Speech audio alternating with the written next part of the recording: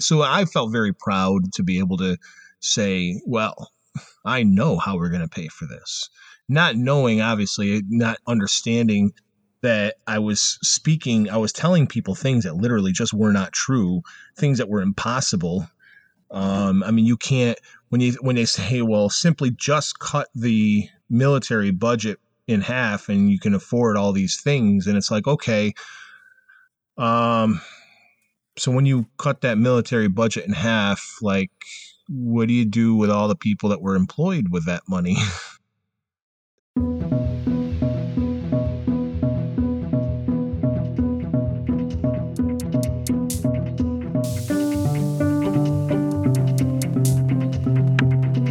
Welcome to Activist MMT, a podcast about nonviolent MMT direct activism, introducing modern monetary theory to the world and conversations about learning MMT together. I'm your host, Jeff Epstein.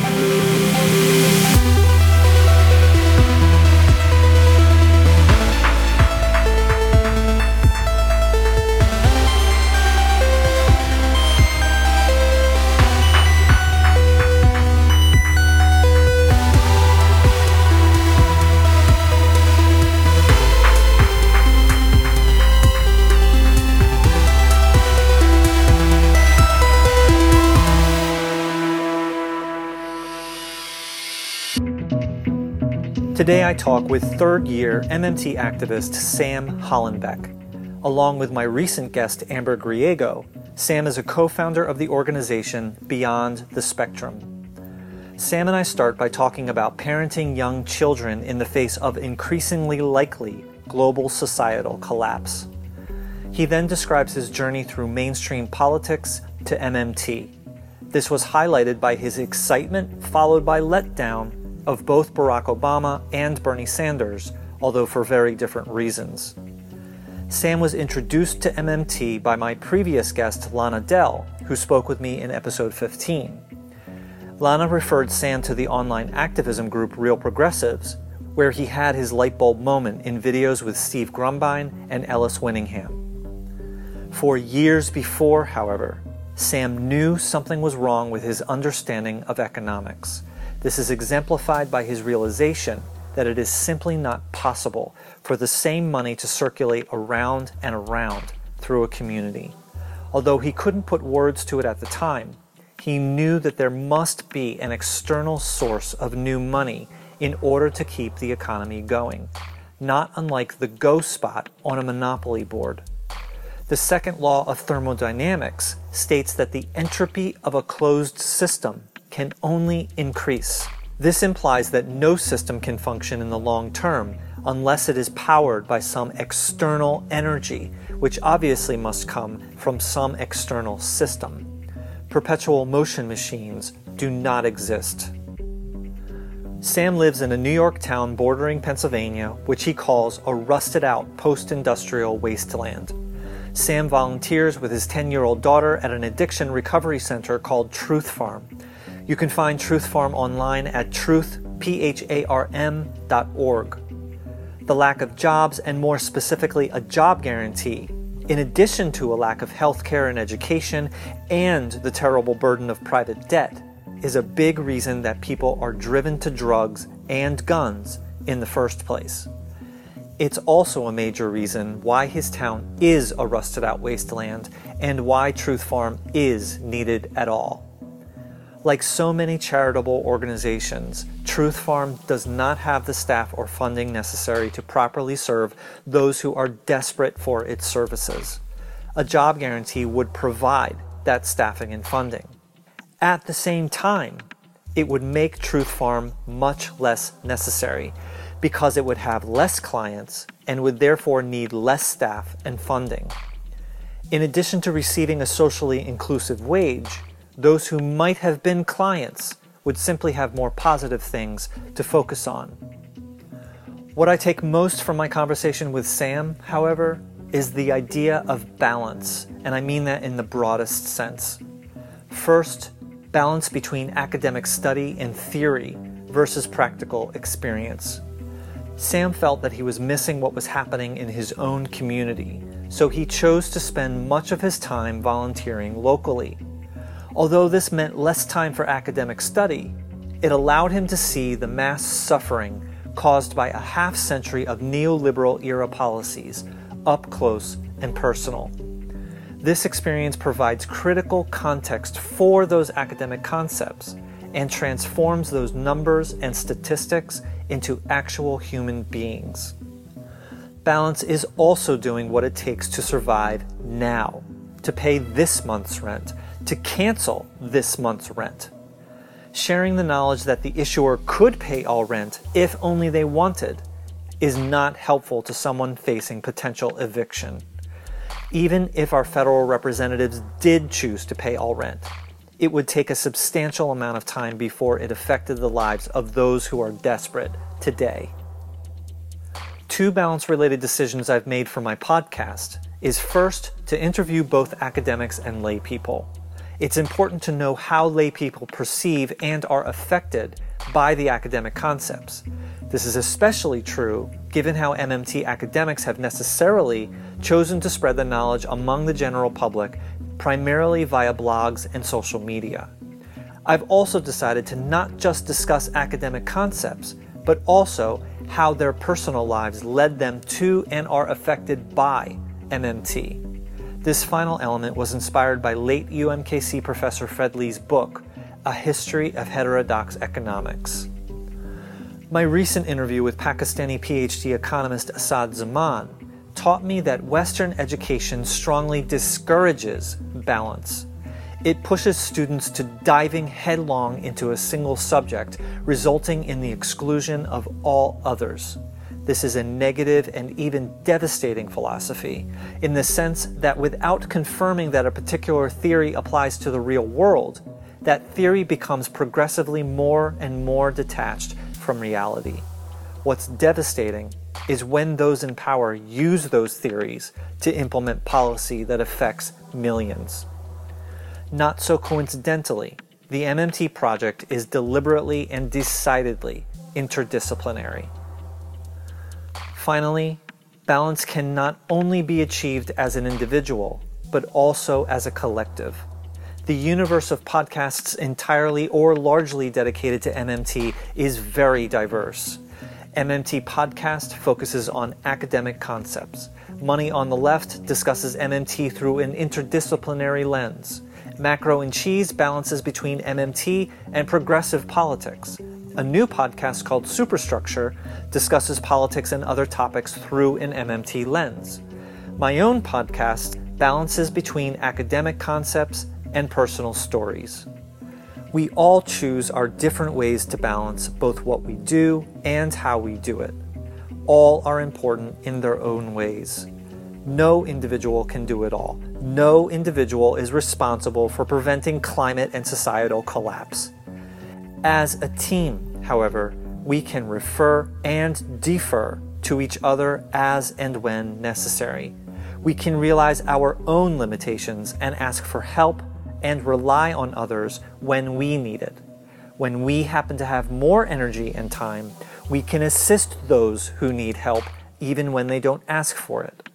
And of course, we could choose to join together, stand up, and demand better in order to give our children even a small shot at living out a full life with even a modicum of the privilege that we enjoy today.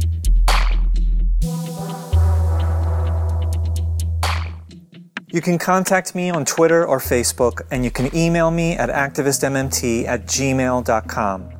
If you're enjoying Activist MMT even a fraction as much as I enjoy creating it, and if you're safe and secure and happen to be lucky enough to have some public deficit kicking around in your pocket, I hope you might consider becoming a monthly patron of Activist MMT. For as little as $1 a month, you'll get exclusive content and updates, several days of early access to every episode, and for some, super early access weeks and sometimes even months in advance.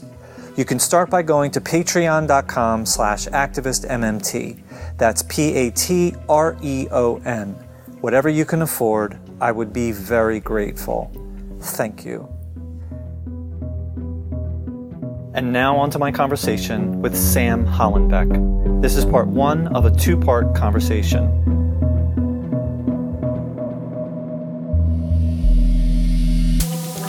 So I ended up actually working out a change in schedule with my work, with my job.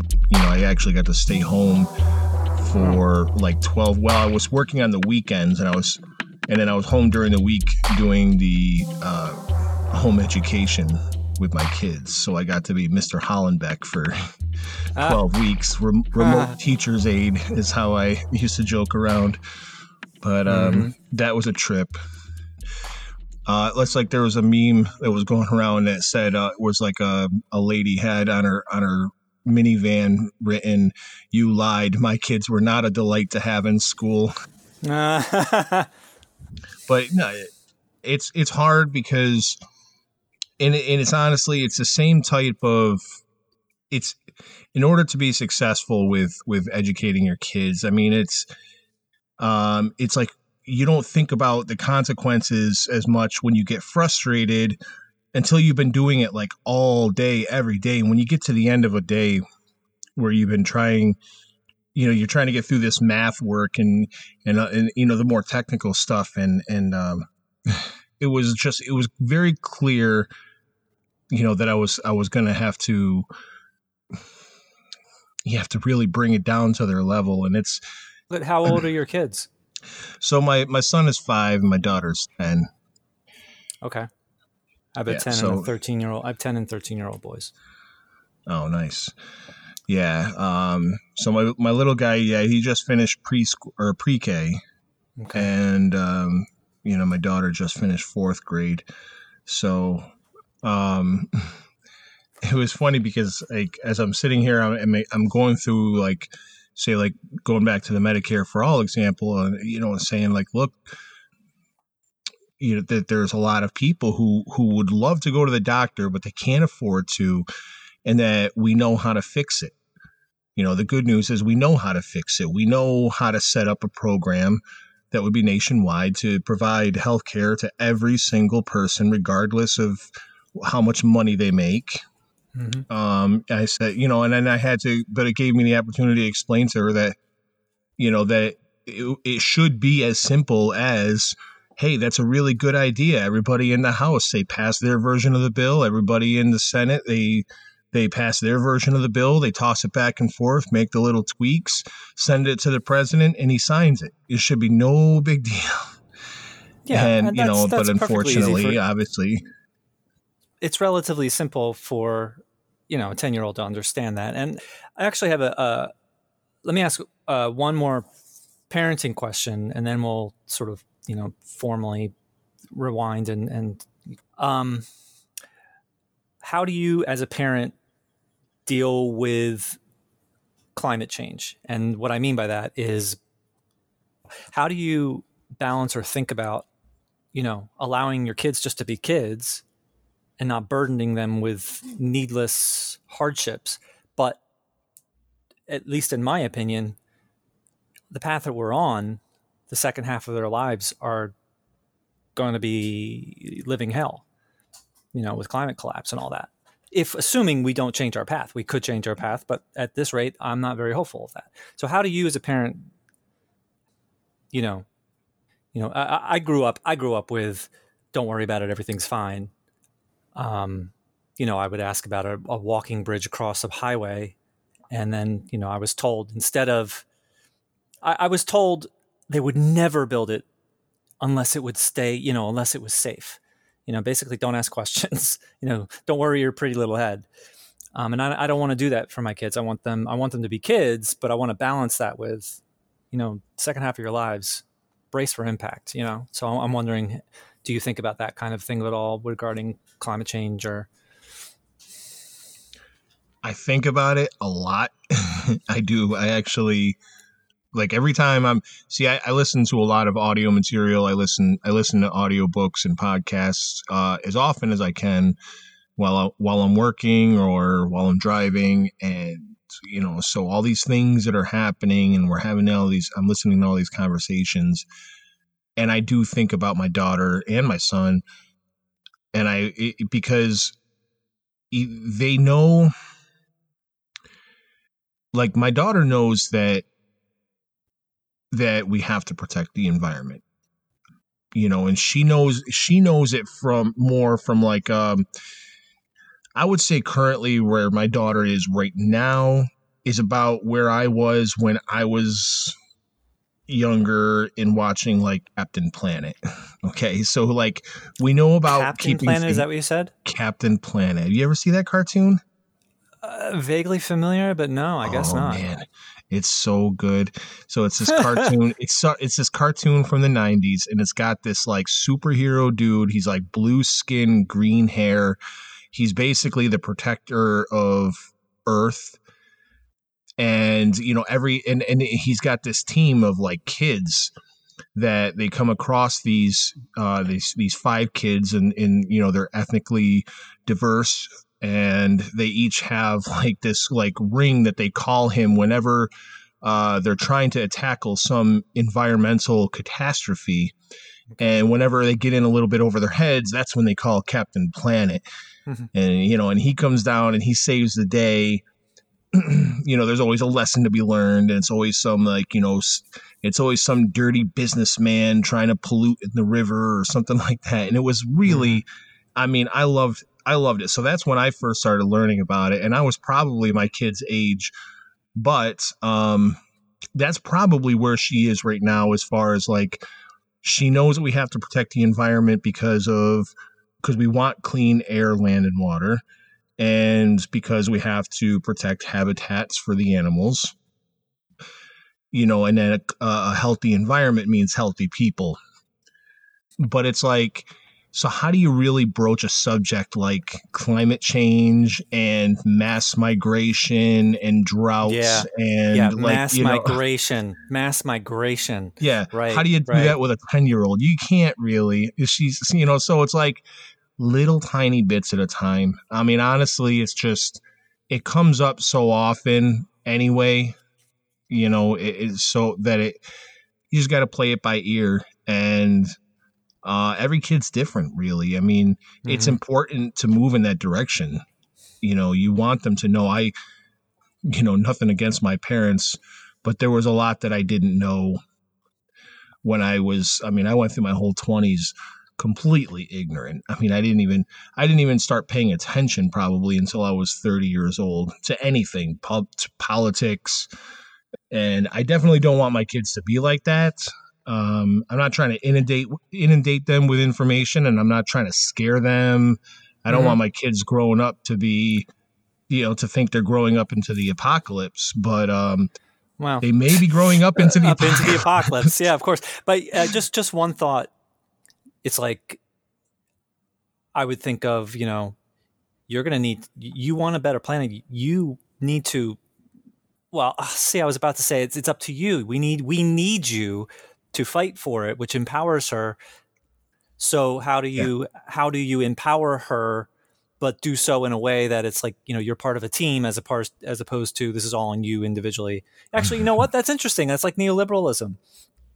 It's, it's all up to you. It's only you can solve climate collapse. No, you and your damn single-use plastics, Jeff. Yeah, it's all on you. Right. No, that's really, that is the issue. Is I do try to. I have these conversations with her as often as I can. I don't want her to feel overwhelmed by it, but I do. But that's the constant. And there's no answer. That's the thing. There's no answer. There's nothing I could say to you. There's nothing I could say to any parent. There's nothing I could say to myself that is going to give me the path forward, or a go-to strategy for every time I talk to my kids or every time this comes up. It's different day by day. I mean, it could be based on how mature she's being that day. Sometimes she's not. Sometimes she wants to just be a kid and she's being goofy and silly, and you're not going to get through. That you can talk about things, and but there's other days where she's very serious and she wants you to know how responsible she is, and she's she listens very carefully to everything you say, and she asks questions, and those are we get to make a little bit more progress on those kind of days, and it's fun. That's It's an cool. adventure. It really is. And And I hope, I don't want her to fear the day that she comes into adulthood and has to start making these decisions.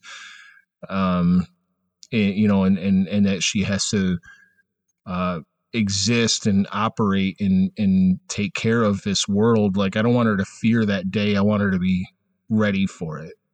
And, she's already doing a lot to get involved, even on her own, like not necessarily with climate change, but with activism in general, like, and with just volunteering and helping out. That's good. So she's, one of the first things she did actually was, she joined, my wife actually volunteers at an animal shelter. And so just like once a week, they have their animal shelter night, and they go down and they clean cages and they clean litter boxes, and they just do a lot of, the manual work, the elbow grease, the things that, that just to take things off their plate, basically. That's and great. she's been really into that, and she's done a lot of like raising money for them. She's been she got involved with some of the harm reduction work that I was doing with substance use disorder awareness and education on the issues and solutions there. We had some local activism events that she got involved in. She picks these things up, and she wants to be involved. And That's I great. couldn't be happier. I know. And it's like, I don't have to convince her, like, hey, come on now. We're going to come down and do our part now. Come on. No, she asks me, hey, so are we doing anything more with Truth Farm today? Hey, are we doing anything more at the animal shelter this week? Like, that's great. Yeah. That's great. Yeah, well, that certainly makes it a lot easier. That's cool. We've never spoken anything near about kids before, so that's interesting. It's a totally different side of you. Okay, well, why don't we back up? Why don't we back up and hello, Sam Hollenbeck. How you doing? Not bad, Jeff. How are you? I'm good. It is really good to. I've seen your typewritten words. We've chatted quite a bit, but I haven't seen you since the 2018 conference. So it's been quite a while. Yeah. Thank you for coming on. Would you please introduce yourself, and can you describe your life and your thinking before you discovered MMT and before you discovered economics at all? Okay, sure. Yeah, I'm Sam Hollenbeck. I live in Binghamton, New York, which is in the southern tier of New York, along the southern New York border with PA. And so I was never an academic. I grew up the son of two laborers. I grew up in a trailer park way out in the sticks. I attempted to go to college for a little while. It wasn't really for me, so I never really entered into advanced studies or academia. I ended up just being a laborer myself for pretty much, for my whole life. My first job was in a grocery store. I worked in several different retail establishments, and now I'm in a warehouse. I'm in industrial, like supply chain. I drive a forklift every day. But what I started to do was I started getting in these conversations with people at work, and I realized that I was so outclassed. Like, these people were talking to me about politics, and I didn't know anything about politics. I was mostly politically ignorant until I was, into my 30s. I used to browse Reddit, and I used to get into the political conversations there. And I was, I guess, what you call a lurker. And I didn't really know enough to get involved in any of the conversations. I just read a lot. I would spend, like, where I was just, or go, you go down a rabbit hole. You come across something online, and you about something that you didn't know before, and you spend all night learning about it. And so I'd have these conversations with people as best I could from what I had learned on my own by reading these message boards. And at that point in time, I knew enough to know that Democrats were the good guys. Mm-hmm. Republicans are the bad guys. Mm. Okay. At that point in my life, I knew that Republicans were the business party and the Democrats were the good guys who were for unions and labor. And this is what I had. I mean, I knew this to be this way. I could fight to the death with anybody about why a Democrat was better than a Republican any day of the week. Mm-hmm. And so it, for a very long time, that's all I knew. And, so we watched a lot of MSNBC because that was the extra good guys. They're the really liberal ones. Mm-hmm. And I knew that Fox News was just for, conservatives and people that were less informed. Mm-hmm. And, I remember my wife and I were renting, and I was sitting downstairs with my landlord, and he was a black man. And we were talking. It was the day of the Democratic primary in 2008. 2008. Wow. I had asked my landlord that, if he was planning on voting, and he said he probably was. And I said, well, there's Barack Obama, and he's black, and he has a really good chance of winning. Like, he's really popular, and like he could actually do this. And so we decided to walk down together to the school to go vote in the primary together. And I remember feeling so very proud of myself because here I am, like walking down the street with my black neighbor, and we're about to go vote for potentially the first black president. And I remember feeling so accomplished and like I did it. Like, I'm like a super good guy, and like, look at what we're doing, and like racism is basically over now, right? How'd that that's work what out? this means, right? Yeah.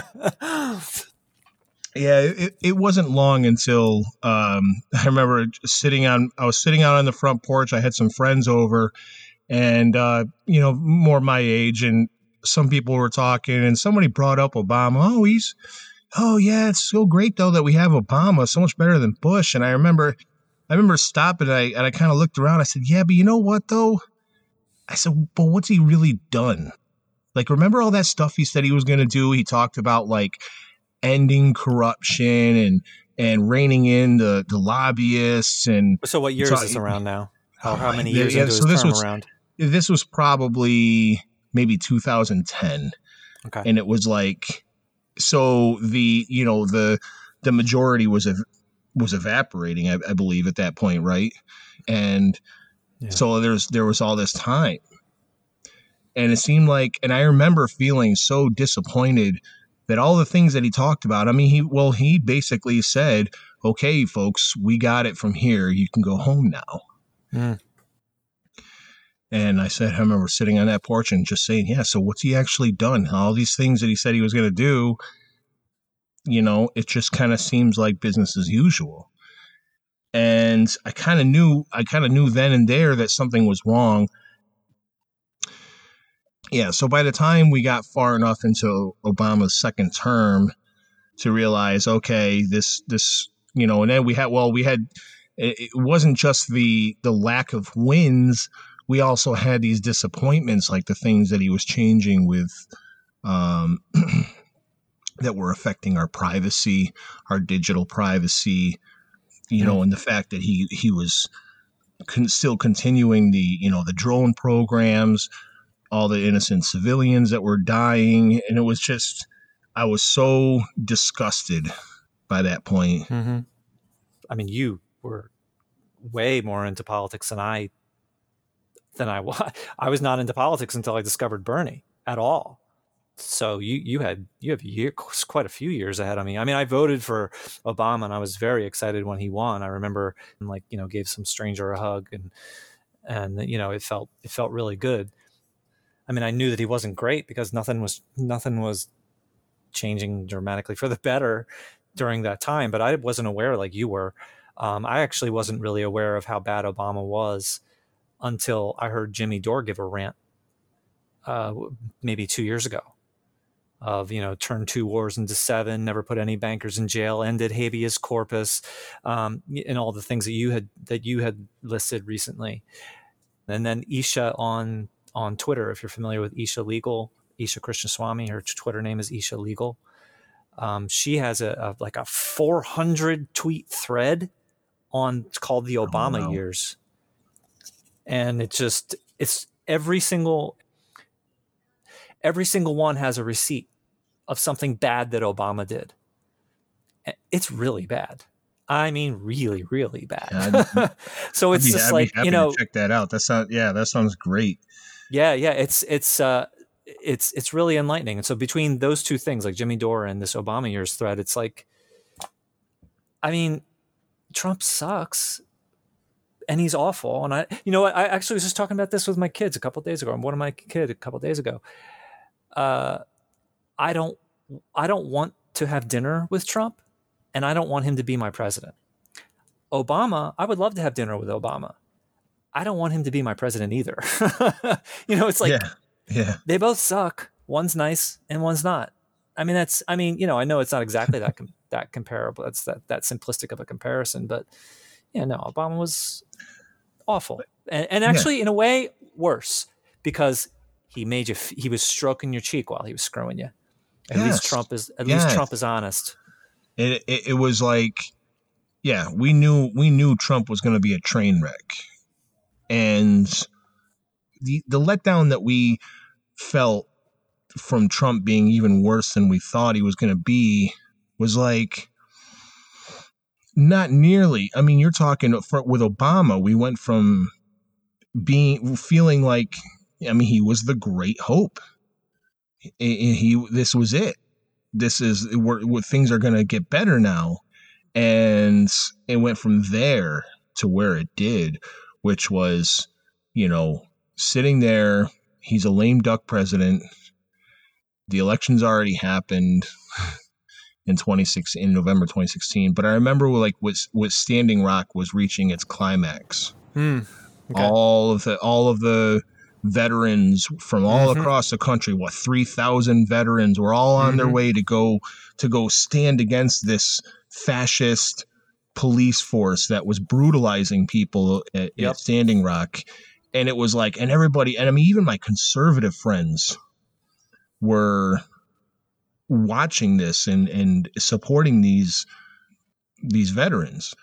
I mean, could you imagine if we had images of these well-decorated veterans standing in a line and being brutalized by our police force like this over water? And it was like, the whole country was watching and holding their breath and waiting.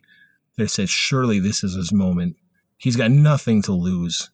Surely this is the time that he's going to step in and he's going to come down in favor of the people for once, and he's gonna finally be the man that we all know him to be somewhere inside, and freaking wasn't. But he was. Didn't. He did, but he did it in a really sneaky. I mean, he gave the appearance that he was, because that was the day that Obama said, "I'm revoking the permit for this pipeline." Yep. Well, he used an executive order, right? That can easily be reversed. Is that what it was? Okay, yeah. So then Trump could just easily revoke that executive order instead of doing it in a way that which was one of his. I think it neutered the momentum of the movement that was building, and so really it was effective. Yep. From the neoliberal standpoint, it was very effective. We're such suckers. Oh my gosh, we're such suckers. I remember feeling exhilarated as well. Yeah. And they just completely pulled the rug out from under us. Completely. Just so perfect. Exactly like Super Tuesday, the night before Super Tuesday. The neoliberal celebration the night before, right after Bernie, crushed in Nevada. It's just, it doesn't matter how successful you feel. They just pull the rug right out from under you. But in this case, they tricked us because it felt like a victory. Right. And see, well, what a lot of people don't understand about these neoliberals, I mean, they're all business people. So, and business people, they're very, very well planned, and they have contingencies, and they have charts, where like, these are the actions that we're going to take. Here's all the things. I mean, just like you would if you were running a business, what are all the things that could happen to change this? What are all the things that could interfere with these plans? Well, here's what would be the best contingency. So there, I mean, they're always going to be a step ahead of us. Like, some people have this big grandiose, like you see like a lot of the conspiracy theorist type people that have these like where everything has an explanation and everything has well, it's not everything is a master plan to take over the world, but No. a lot of it is planned. I mean, not planned They like have so much resources, they don't really have to plan. They have unlimited resources, so they're always at the ready to just, flick a switch and their, millions of dollars can just make things happen very quickly. Yeah. And it doesn't take, and when I say plan, it's not like, they have this like roadmap set in stone kind of thing. It's like, I mean, how long does it take for these people that are these people, like you said, they already have access to the resources. They already have their hands on all the levers of power, and anything that changes, I mean, how long does it take for them to discuss it and come up with a new plan if they didn't already have a contingency plan? It's very difficult to beat these people. It's and I feel like we're not going to really beat them, so to speak, until we really do get as organized as they are. It's so easy for them, and it makes us feel insignificant to be tricked like that, the way we were with Standing Rock and the way we were with the 2020 Democratic primary. At least the way the 2016 primary played out, it felt a little bit more organic, because I felt like the movement behind Bernie genuinely caught the establishment off guard. So you could kind of see the way that they scrambled and changed the rules as they went. You could tell that they were trying to keep up with the unprecedented success and the record-breaking numbers that the Bernie campaign was pulling in back then, even as a relatively unknown, just watching him skyrocket, and they had to react to that this time around. It was like they were ready. It's like they basically had 4 years to sit and be like, okay, so we know he's going to run again. Yeah, we know he's going to run again. Here's all the ways we're going to make it difficult. And here's our contingencies. And so it was no surprise to me at all what happened to Bernie this time around. And I say, I never really allowed myself to get too optimistic. There was a moment where I believe we all felt it, where we all felt there is a chance here. When he won Nevada. Yeah. Oh my God. There was a moment. Insane. It was insane, and it was completely artificial. I mean, it was real. It was real, but the foundation on which it was built didn't exist, so they could make that floor disappear like they did. So with with one little, shindig the night before Super Tuesday, and that's all it took to disintegrate the entire foundation from underneath that very substantial victory. All right, so let's start to bring economics into this. So obviously, right. I would guess that Bernie somehow influenced you, or somehow was some factor in your becoming aware of economics at all, and then of MMT, which I can only guess that you learned from Real Progressives. So how that happened?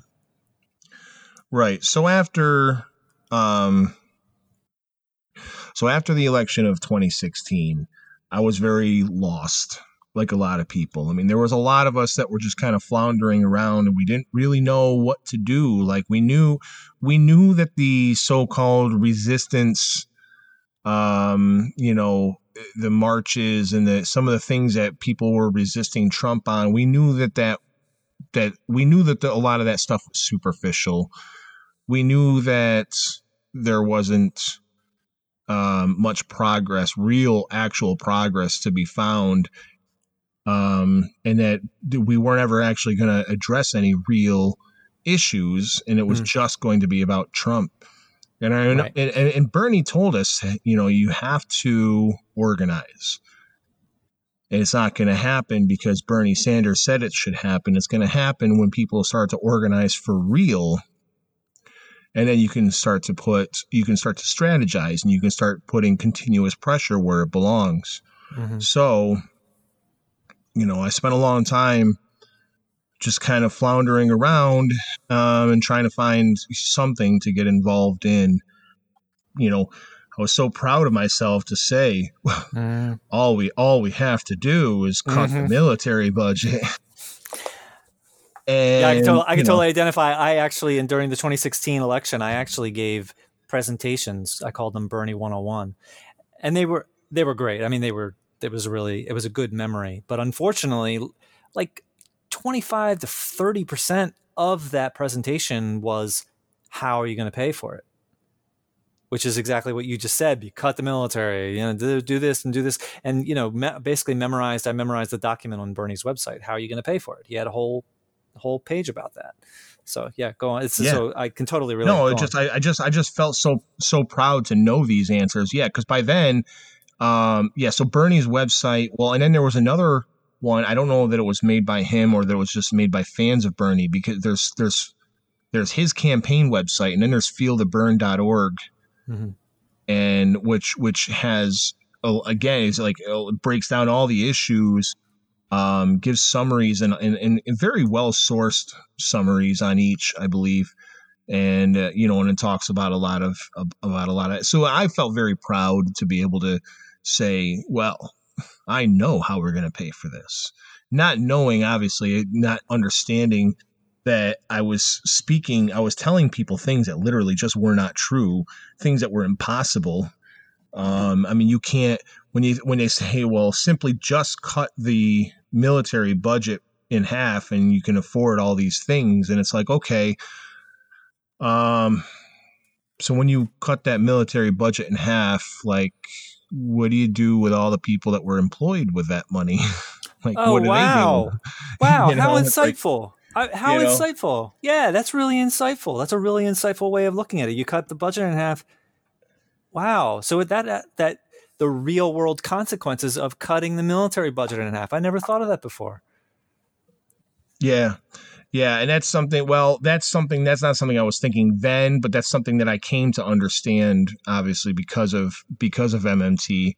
And it was like, so I remember thinking that things were wrong about the way we thought about economics, but it wasn't like something tangible that I could really put my finger on or that I could really explain to somebody. Cause it was like, I remember thinking in my head, like, it doesn't make any sense. Like if people are talking about running a balanced budget. So if the amount of money that was just circulating around between like businesses and their revenue, and then they have to pay employees and they have to pay for all their stuff, and this money keeps just going around and round, and like, how is that even possible that the same amount of money could just continuously go around and round and round? And it just seems like there would have to be that I didn't know what a flow was or a stock was or any of that stuff. And I still barely know, but I mean, I knew that's interesting too. So if it keeps on cycling around like that, then it's impossible for anyone to get wealthy unless they take it from someone else. Well, right. And it's like, so there's money exiting. It's like, I could tell that there's money exiting because it's ending up in the bank accounts of rich people. And if we're running and if the idea is to run a balanced budget, like, I knew it just didn't make any sense. Like, and I didn't quite understand it even really from the macro sense. I think the idea I had in my head was like, I was picturing like a town. Okay, let's say you have a town and it's out in the middle of nowhere, and it's like there's only X amount of dollars that exist in this town, and you got these businesses and you got all these people who want to work, And it's like, so how does that even happen? So they pay the people, and the people turn around and give the money back to the businesses to buy the goods, and then the same money goes and pays those people again. And I'm like, that doesn't even, you know what I mean? It's like, I know that's a very crude way of thinking about it, but I could tell that it's like, it doesn't make sense to think of things in that kind of stagnant terminology, like that stagnant framing of like, I knew that there was just that it was not that the way the economy functions, it was just not like there was a major discrepancy between the way I understood it and I just knew that it didn't make a whole lot of sense to me. So these are the questions that you had in the lead up to discovering Right. MMT? Okay. Right. So, and it was in a thread where I was talking about, and I was proudly proclaiming about, raising taxes on the wealthiest Americans and, cutting military and things like that in order to find the money. And it was, actually, it was Lana Dell, who was the first person to ever break the news to me that actually we don't have to do any of that stuff. We could just do it. So what do you mean? So yeah, it was, she turned me on to, she says, well, actually this group, Real Progressives. I'm like, oh yeah, I know them. And she pointed me towards these Ellis Winningham videos, and it was over from there. I mean, it was, wow. I remember, spending countless hours, just everything I did. I had my headphones in, or I had my phone set up next to me, folding laundry, cooking dinner. Didn't matter what, as though I had videos of Stephen Ellis playing, learning all of the ins and outs of just basic 101 level. It was mind blowing. So you really had the right questions. Like you were like dancing on the edge of understanding with these questions that you had. And I know all it took was a little, this little push to watch, to have Lana push you to these Ellison videos. And well, being that I was already starting to question the things that didn't make sense to me. I was ripe for the information. I was ripe for the education. It was definitely, it didn't take a whole lot of convincing. Like, I wasn't resistant to it. I remember not being resistant at all, really, because it just made sense. Yeah, but you had an awareness of it. Like, you had some awareness of, like, this is not, like, you had an awareness of economics in that this couple of aspects really, you could tell that there was something off. When I started, which was around the, I don't know actually what time are you talking about now? Like, around when did Lana introduce you to Ellis? So this was probably early 2017. Wow. Okay. Yeah, well, I just remember I interviewed Lana quite a while ago now, and she actually, I remember, was also 2017. So that was probably you were probably one of the earlier ones that she introduced this to, which is pretty cool. Yeah, I mean, it was just the background of just curiosity, really. And so one of the great things about modern monetary theory is that everybody's out to try to prove it wrong. So it's like you almost actually, if you hang out in the right areas, you don't even really have to go out of your way, really, to research this stuff. It's like you see, like, for every question that you could possibly think to challenge MMT and say, because I mean, it's understandable. It's like, it sounds too good to be true. That's the thing. It's like, I remember that was one of the first things when I learned MMT, and I said, no way. I'm like, at first I was like, are you like, for real? Like, you could just literally just do that. You could literally just do it. You could just spend the money. And did you know that it's possible to not be abused? Did you even understand that was a possibility? It's possible to not be abused, and not just not be abused. It's actually possible to be treated well. Is that amazing or what? Yeah. I mean, it's like, so it's like, so really all this time we've been asking for this stuff, and y'all are looking at us like with your hands kind of like, you're just kind of slapping your thighs going like, sorry, it's just the money's just not there. Look, I want Medicare for all. I want health care or universal health care just as much as you do, but we got to make some tough choices. And it's like, wait a minute. Wait a minute. So for real, all that stuff was BS. Like, and that's what like, I resonated a lot with, with like Steve Grumbine's message at that time. It was like, I was very, very angry when I really actually learned. I was like, this whole time, really, this whole time. Like, not only that I've been lied to, but that I've been such a sucker to actually believe it without question. And actually, just a quick aside that I've always said I'm an empty vessel. I was an empty vessel when I learned this, and so I had no questions. I had no skepticism about it, But at the same time, I spent a lot of effort memorizing Bernie's "How are you going to pay for it?"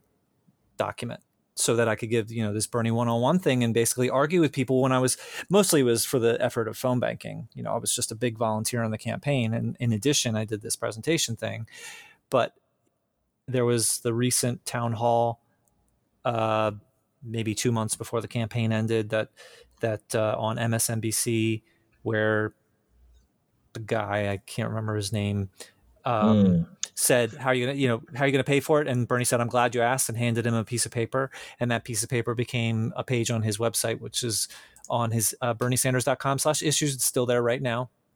It's the very first link at the top of the page. How does Bernie pay for his major plans? And before he handed, what's his name? The prominent, I can't think of his name. The guy who comes from the rich family, like the Rockefeller family. No, he comes from the Rockefeller family. Oh, yeah, it'll come to me. But that's that. Starts with an guy A. was Anderson. Yes. Anderson Cooper. Woo. Okay. Anderson Cooper did a town hall and said, how are you going to pay for it? And Bernie said, I'm glad you asked. Here's a piece of paper that explains it all. And that became a page on his website. How does Bernie pay for his major plans?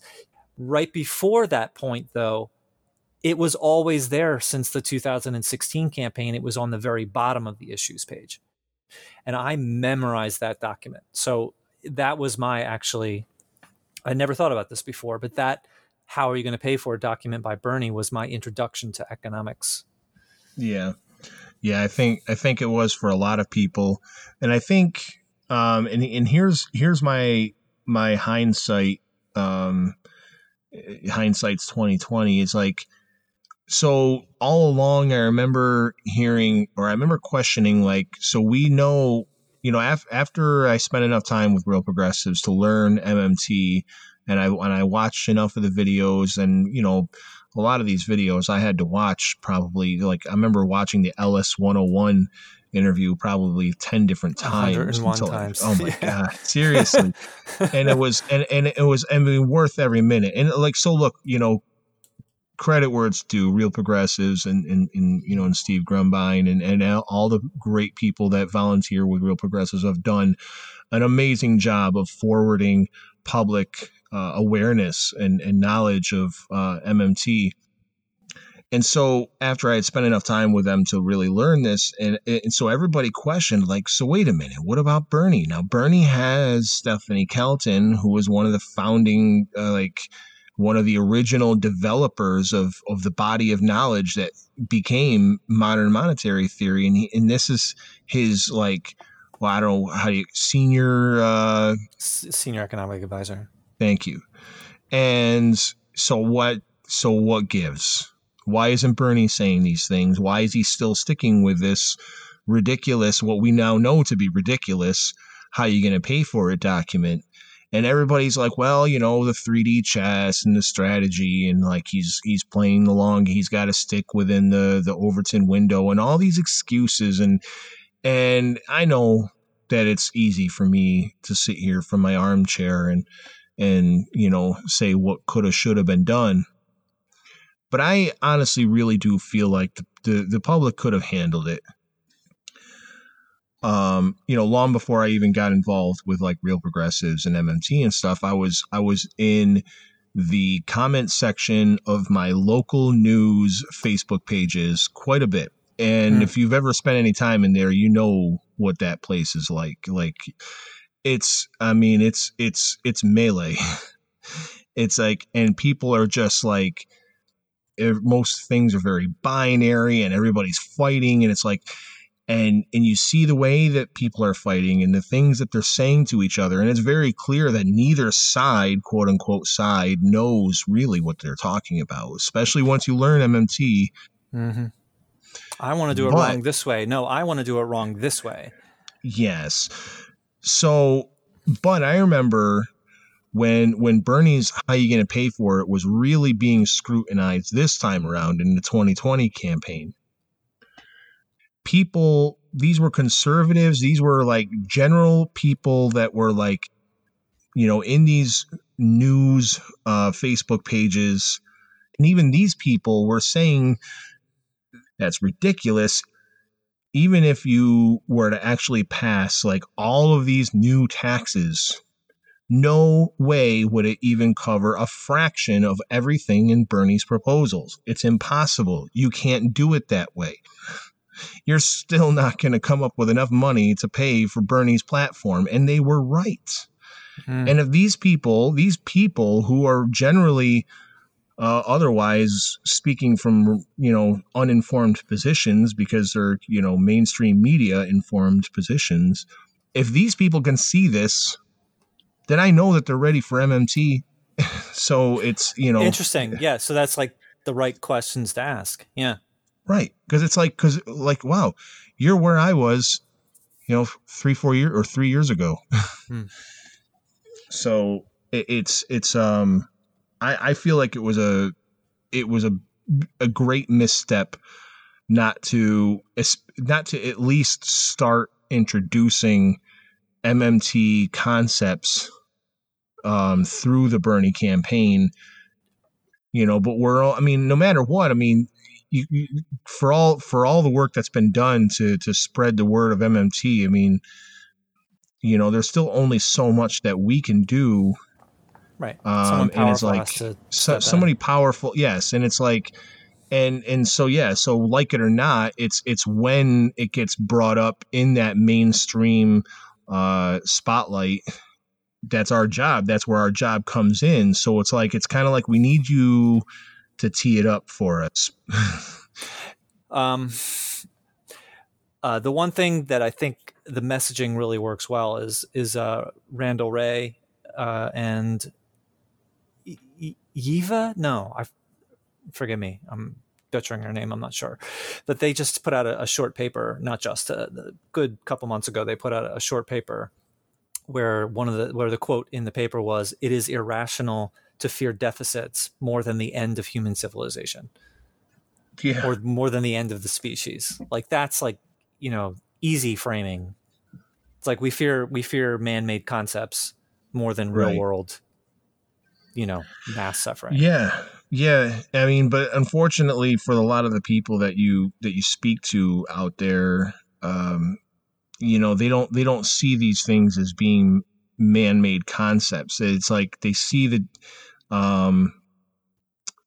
you can try to explain to them how arbitrary these numbers are, but when you are really steeped in like the gospel of this, like you know, of the Orthodox, and you hear that, you know, these limits exist for good reasons, to save us from complete and total economic meltdown, and that you would be, I mean, it's known, you know, to borrow the line from The Mandalorian, this is the way.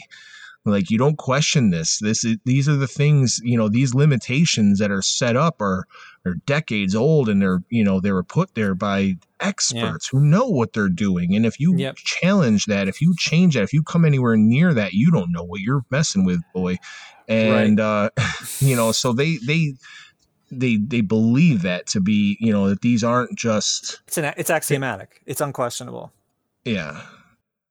Well, so, you know, like I have to have my own way of visualizing a lot of things, you know, and it helps me sometimes to like draw my own little diagrams and things like that in order to understand these concepts a little bit more.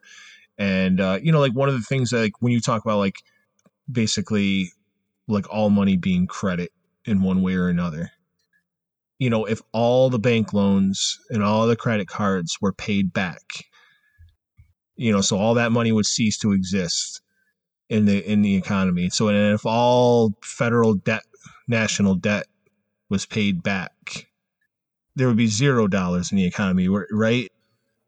Well, this goes back to your original question before you understood MMT. If it's all just cycling around, right? Every can of you learn MMT and it's a can of worms, and you spend all your time focusing on each of those worms and spending a couple months on each of those worms, and then you realize that each of those worms is just another can of worms. It's fractal. Yeah. It never ends. It never ends ever. Right. So it's like when do you? It's like I don't understand. It's a struggle. It's a struggle to know what a stopping point is. When you know enough to get by. I had just read the Mosler and Forstatter's The Natural Rate of Interest is Zero, which is an amazing paper. If you haven't read it, amazing paper. I haven't read that yet. In fact, I would say now that I read it, I'm so disappointed that I didn't read this as one of the very first things that I had ever read when I started learning this stuff. Yeah, like seriously recommend it. And actually Matt says that he said that he wrote it deliberately, or maybe he always writes deliberately on a more layperson kind of way, like less academic way, so it's more friendly for people who don't know. And that's we need a lot more of that.